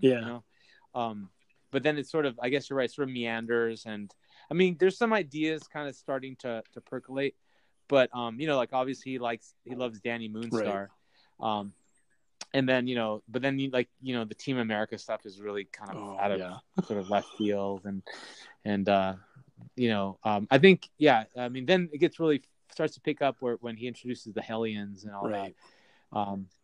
But it's too bad. What's sad is that it's too bad that he left out of frustration, rather than like, okay, I did my time. I've kind of done my run on the book. It's sad because he did create them, and I met him last year at man, that's awesome. He was at Charlotte. I went to Charlotte to the Heroes Con. Okay. It was a great convention. That one is about comic creators. Oh, like, nice. I stopped going to trying to go to San Diego Comic-Con or even the ones we have around here, because it's all like TV stuff and billions of people there. This one was great. Like, man, you could like stretch your legs, you could talk to people. Just real quick, some of the people I met Chris Claremont. I met him before, but he was super sweet. Like, I talked to him for a while. Chris Claremont, Rick Leonardi, Kevin Nolan. There was another guy. Who else was there? Jay Lee, Bob McLeod, obviously. I talked to are you familiar with what's his name? He's doing some Batman stuff right now. He's an amazing artist. God, I can't. There's so many amazing artists, but I'm forgetting his name. But it's a great convention. It's like Hero I said, it feels like it. Yeah. Okay. Are you far from North Carolina? Oh yeah, we're middle of nowhere, over by Chicago. So. All right, yeah. But it's a really great convention. But I hear C2E2 is a great one too. Like, but that's, I think, more along the lines of like San Diego Comic-Con. Right. Like, it's a big production. But Heroes Con is great. It's like, it's a great, like I said, you could stretch your legs, and you could talk to people, like you could talk to them, and just spend. Rick Leonardi is another artist that did a couple of New Mutants issues that I dog-eared. Like, I loved his when he was on the book, and I got to talk to him. Really nice. And being a New Mutants nerd, an X-Men nerd, I was like bringing up stuff, and he, like, it was kind of nice because I got to talk to him about stuff, and I got my first commission from him. Oh, that's amazing! First commission from an artist. I'll share it with you. I'll show you. It's I had him draw me magic. So he did a commission of magic for me. It's beautiful. It's beautiful, and I had him draw her in the current costume at the time, right? The one that she had with the bend. Yeah. The you know what I'm talking about? The red one with the red like top and that one. Oh no! It's actually the one from the Bendis era where she was. Oh, the black people don't one. Like the look. Yeah, the black one with the big sword. So it's cool to see him draw that version. You know what I mean? And it's fantastic. Are you a Leonardi fan? Do you like Leonardi? I don't know. I don't know. Kinda. I have a feeling my opinion's gonna change on some of the artists once you start. Once you start reading it and kind of trying to pick at it more. Sure. Cool. Yeah, he's fun. I think he has a fun style. Really, again, like really solid drawing and very expressive. I think I like the way he does these 2 issues. well, it's a ways before you get there, Right. but he does the 2 issues where they go to the Hellfire Club party. Do you remember that Yes. issue where the Yeah. get dressed up? And it's a great issue. Like, See, I love remember that issue story so well, and like I'm excited to go back and like really dig into the art Nice. because I don't know, like for some like I remember the issue. Because you kind of have to, right? Like you Right. sort of you have to really dive in again, and yeah, cool. Yeah, there's so many good moments, man. Like I just wish I just wish so much for. I want them to be glory. I want the glory days. I know, I do so too. much. I was really excited when they relaunched it. Wells was on yeah. it. Like it was such a. Yeah. Oh, I was like, oh my gosh, this is just like it used to be. Yeah, and then they did that thing where they got rid of like half the team, Yep. and it's like, why you bring Blink and X-Man and Yeah. Jesse Bedlam, I think, or whatever. I don't know who they brought in, but it was like, wait a minute, you're getting rid of Yeah. you're getting rid of all the characters. Like, you're doing it again. Yeah. I wonder why. Did you ever read that? There's a mini series from the late 90s, Oh, is I it believe. Truth or Dare? Yeah, have you read that? I have it. I have not read it. Oh, you're in for a treat when you read that. Cool. That's, you know what? Oh, I envy you because you get to read it fresh. But when you finally, it's going to be a few years, I'm sure by now, because of all the stuff that comes in between. But that's a great fun little like reunion blast from the past story. They did a really nice job on that series.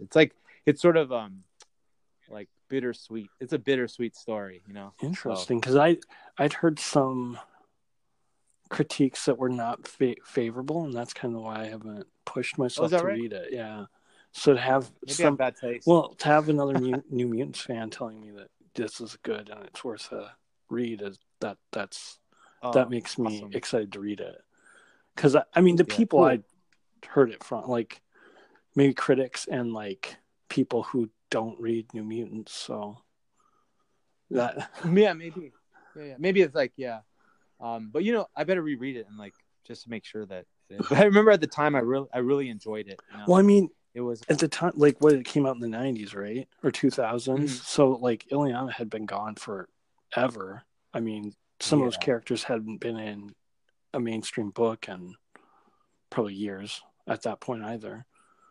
Exactly. So I think at the time, like probably Wolfsbane and Cannonball were the only ones because both of them one was running around in X Factor and the other one had just graduated to the X-Men. Right. But yeah, I remember really liking that story. And at the time it was like, oh, it was like nostalgia, and at the same time it was like, it felt like the writer, I believe his name was Ben Raab. Mm-hmm. And I had read some other stuff by him and I wasn't super impressed by it, but I felt like, whoa, he knows these characters. Like he knows who they are. There's a couple of fun little, I even remember certain lines of dialogue. I won't spoil anything, but I was like, wow, that's a really fun way to write that character's voice. You know what I mean? And one more thing is, and I don't know if you read the New Mutants Dead Souls miniseries from last year. I have not. Ooh, wow, that's a good one too. Man, that was fun. I love that series, and it kind of ends. It ends really weird. It's like a cliffhanger ending. But sorry for the spoiler.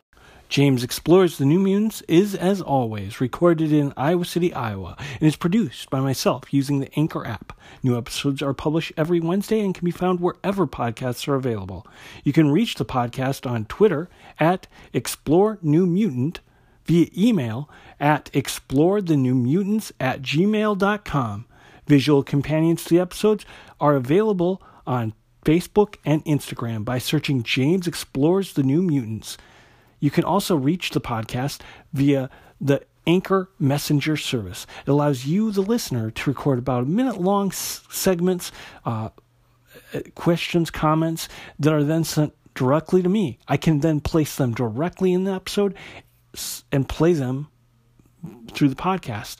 It's a wonderful way for you, the listeners, to become involved. So I highly encourage it.